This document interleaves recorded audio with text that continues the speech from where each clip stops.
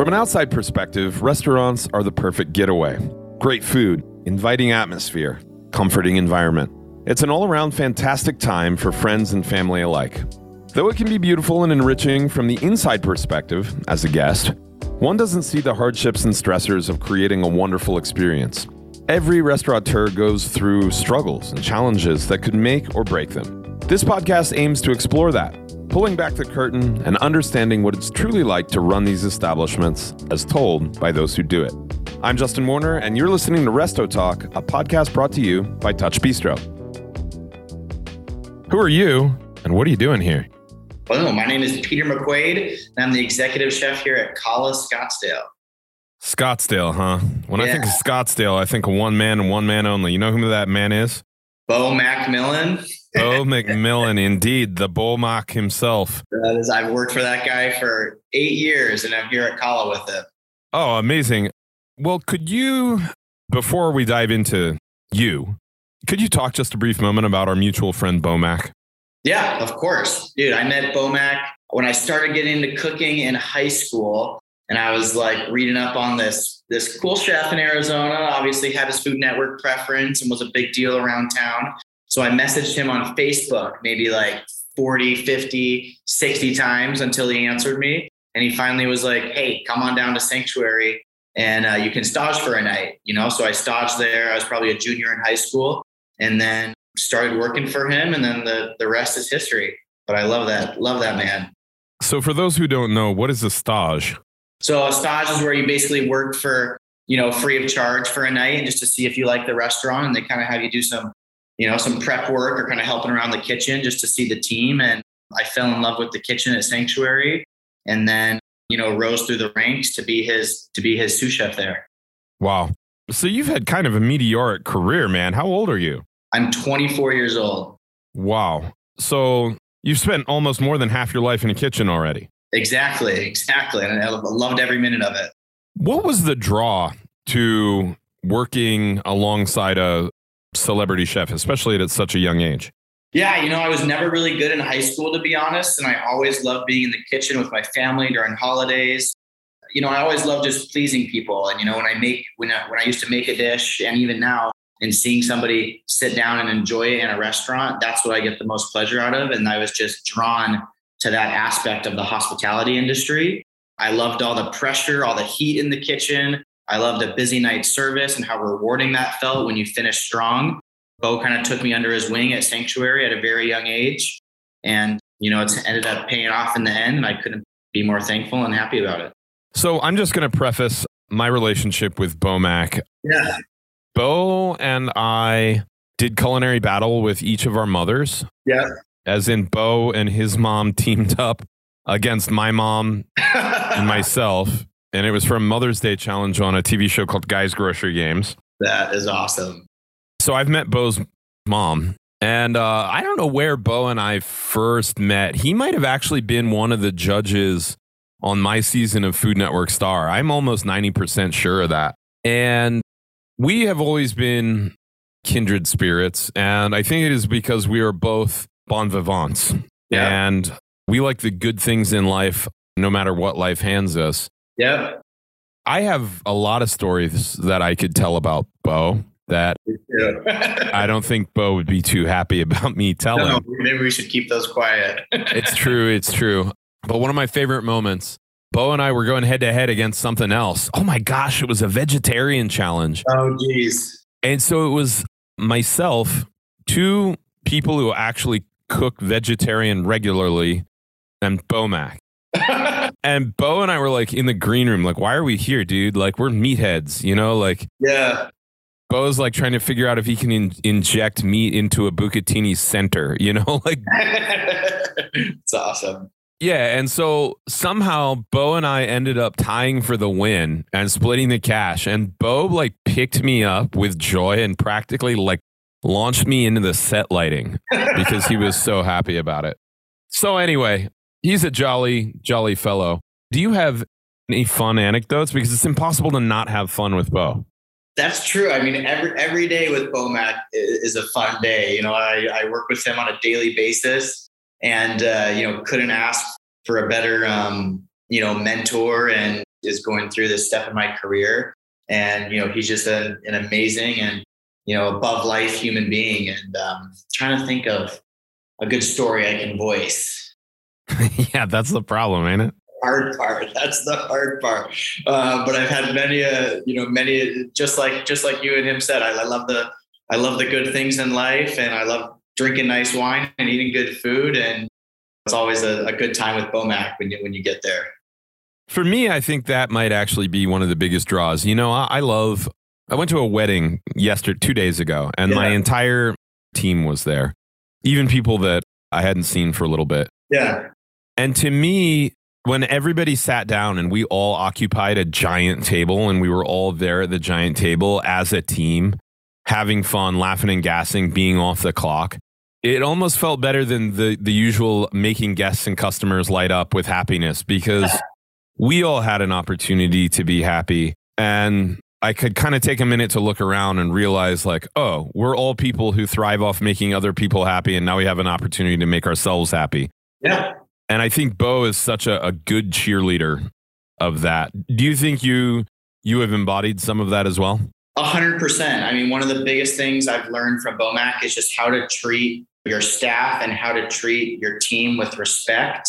And you don't mess with anyone. You treat everyone fairly. You be respectful to your team, and you grow an amazing culture. And that's one of the greatest things, he's instilled with me that I carry everywhere. I always pride myself on the culture in my kitchen. I have great rapport with my staff. I'm always there for them, whether it's work related, not related. Like you just said, I love taking staff out to celebrate. When we're not working, celebrate all our successes. And I think that's one of a huge thing with him that I saw and was a part of at Sanctuary as a cook. But now I'm on the flip side of it, which is cool, instilling that, in my team here. How and when did you know that this was the right path for you? And do you know that it is the right path for you? Yeah, I've never looked back, and I've always been straightforward and off to the races. And I feel like I haven't slowed down, ever since day one working in a kitchen. And, there's nothing else I would rather be doing. My career's shifted a lot kind of throughout the years, going from a cook to a sous chef to now running an entire kitchen and actually opening the restaurant, and seeing it all come into fruition. And it's just every aspect of, this hospitality and culinary realm. I love, and I can't get enough of it. I know the feeling. What was it like being in high school working for celebrity chefs? Because it's not just Chef Bo that you've worked for, correct? No, I worked for a chef here in Arizona. My first job was actually with a chef named Chef Silvana, who's a very prominent chef here in Arizona, who owns the Barrio Cafe, great restaurant in downtown Phoenix. Then I worked for Bo McMillan, of course, Bomac, which was amazing. I went to culinary school in New York City and worked at Restaurant Danielle, under Danielle Boulud. Did stages at Alinea, 11 Madison Park, all those big restaurants up there. And then finally was drawn back to Arizona and went back to Bomac. I got it. Back to Bomac, part 2. Sounds like the sequel to Bomac 1. Comic book right there. It'd be a good one. Right? So I want to know, though, those were all high pressure environments. And it doesn't seem like you had a lot of maybe life experience under your belt to deal with all of the pressure of, even though it's just a stage, you want to look awesome if you're going to stage at a place like 11 Madison Park. Absolutely. And if you're working at Danielle, where do you think you got the skill set to be able to hang? Yeah, I mean, Sanctuary was a tough kitchen. Under Bomac over there, we did an insane amount of business. We had a big kitchen, a big team, and that was push every single day. Bomac's an old school chef, which I love. And it was and I had guys and cooks around me that trained me kind of those old school methods. It was a super high pressure environment. And I think that really set me up, being so young and kind of not just getting into the industry. And that was my first experience. So everything after that was kind of like, I got this. I know what I'm doing. I'm used to the pressure. I'm used to the high speed. I'm used to the shouting and yelling sometimes. And that's what I love about our industry. I guess the next question is, so when are you going to be on TV? I don't know. Hopefully soon. I would love to. I see. If you could be on any food television show, what would it be and why? Ooh, that one's a good one. My favorite one to watch is definitely Tournament of Champions. Boom. And I love you on there, of course, but that's one of the greatest cooking shows I think that's out right now. I'd love to go on Guys Grocery Games. Would love to do any of those amazing shows. I'm here for the pressure, and I love that intense environment. And I think I kind of thrive under those fast-paced competitions. Let's do it. Well, you seem like even at the age of 24, you were a very career-minded man, but I would like to know what you do when you're not under intense pressure. When I'm not under intense pressure, of course, I'm a chef. I love to go out and eat and drink and enjoy the fruits of our labor, of course. I'm an outdoorsy guy too. Love to drive up to Flagstaff here in Arizona and get some good scenery in. I have an amazing girlfriend at home that I love to spend time with. Wow, perfect. Let's talk about the chefs that you've learned from. You've mentioned quite a big names. Could you mention a few and then something that you've learned from them? Yeah, of course. Chef Silvana really taught me how to be present in a kitchen. I opened up a brand new restaurant with her. That was my first job ever, which was so cool to see the whole restaurant, come to fruition. And just really taught me how to be respectful in a kitchen. She got me involved in a program called the Careers Through Culinary Arts program, CCAP, where I actually won my scholarship to go to New York City. So I'm forever grateful for that, and kind of, walked me through that program. Chef Bomac, of course, I've learned life skills from, cooking skills from, anything you can imagine. Really kind of took me under his wing at a young age that I think really set off my career. And at Daniel, I trained under some of the most intense French chefs in that high pressure kitchen and learned, amazing techniques, speed, kitchen brigade, and kind of all those old school traditions that I just love. Yeah. I know all about it. Right. So what are you doing currently? Currently, I'm we just opened Cala Scottsdale about 8 months ago. So I'm the executive chef here, just building the team and getting ready for season. I see. And what is the season for you? The season is right now. So summer kind of takes a dip in Arizona for a couple months, but we still had great business. So I think the idea of seasons are going away. I think it's busy all the time, which is awesome. And, it gets a little hot here, so I know people sneak out. But right now, October, the weather's getting amazing. And I think we're going to be off to the races. We got a beautiful patio. So once that heat kind of breaks, we're full blown season here in AZ. I like that. Now, if someone were to look at the dinner menu for Cala, what would you say is you on a plate? Which item? Ooh, that's a good one. I love a couple of our signature items here at Cala. One is our Lumache alla vodka. We make all our handmade pasta in-house, which I just felt when opening this restaurant, we made pasta every day and tested water to semolina ratios and putting oil in the pasta, and finally landed on a kind of a golden recipe for us that we use for all our pastas in-house that we make every morning. That's one of my favorites. Simple, classic vodka sauce, a little crispy pancetta on there, and just amazing noodles. And it's just not a lot of components to the dish, but sometimes, with me, simplicity is best. That's one of my favorite dishes on our menu and is one of our top sellers. Wow, exciting. Well, I encourage anyone who's listening to check out the menu and indeed the fruits of Chef McQuaid's labors. Yes, let's go. Indeed. Speaking of going, where are you going? What's next? And what do you want to see more of? I know that's a long question. Yeah, what's next for me? I'm excited to be a part of a growing restaurant group here that's, Cala's a part of. So hopefully, some more spaces are in the works and some more opportunities to do some different concepts. And really what I love, being a part of this company is that Cala, we are a fun coastal Mediterranean restaurant. We call it coastal Mediterranean cuisine with flavors from France, Italy, Greece, Morocco, Spain. But the next concept, we could go, do an Asian concept or do something completely different. So that's what I'm really, really excited about, is just being able to get creative and, not be stuck to one cuisine necessarily, but be able to kind of expand my knowledge and experience new cuisines and what we want to do next. I love that.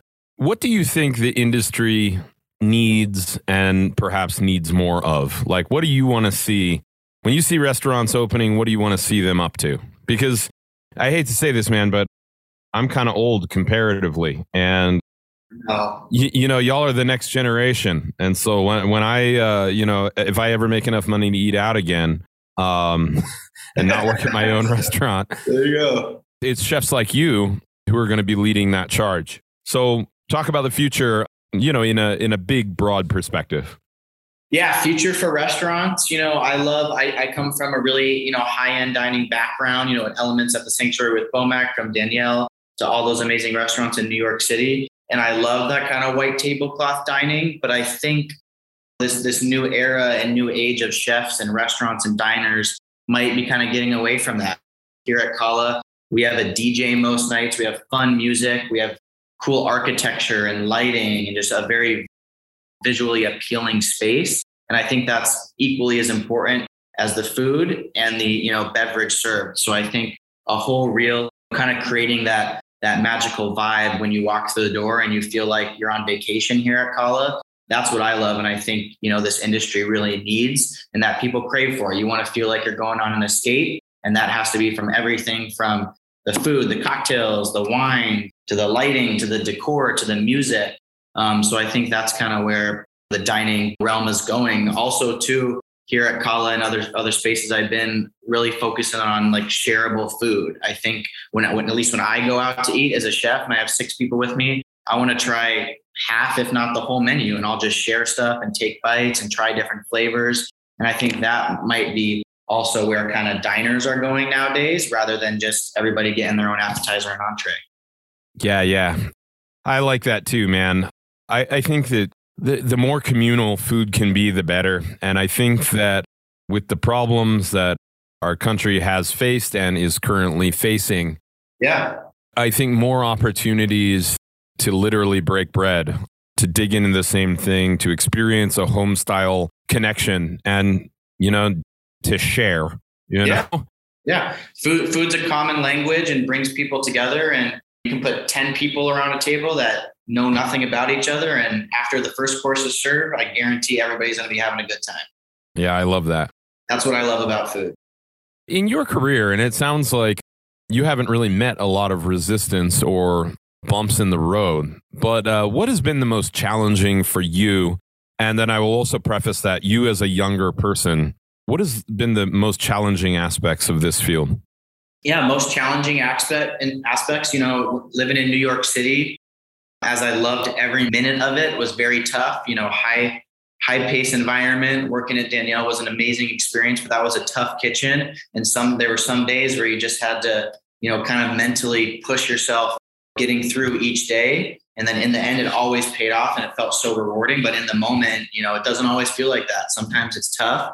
You got to grind for it. And of course, the pandemic we all went through and how scary that was with restaurants. And that was a real, like everybody, not just myself, a kind of a scary time for our industry. But it's just, amazing now seeing it kind of come back to life, bigger, better, and stronger than ever.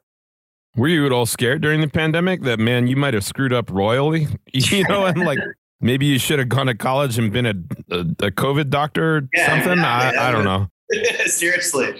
No, I always just kind of stuck with it and was hoping for the best. And, thankfully we got out of it, but it was definitely a scary time, for chefs and wanting to even, having a dream of owning, my own restaurant one day. That was a tough, time to go through, to be like, maybe I'm not going to get this opportunity. Like, who knows?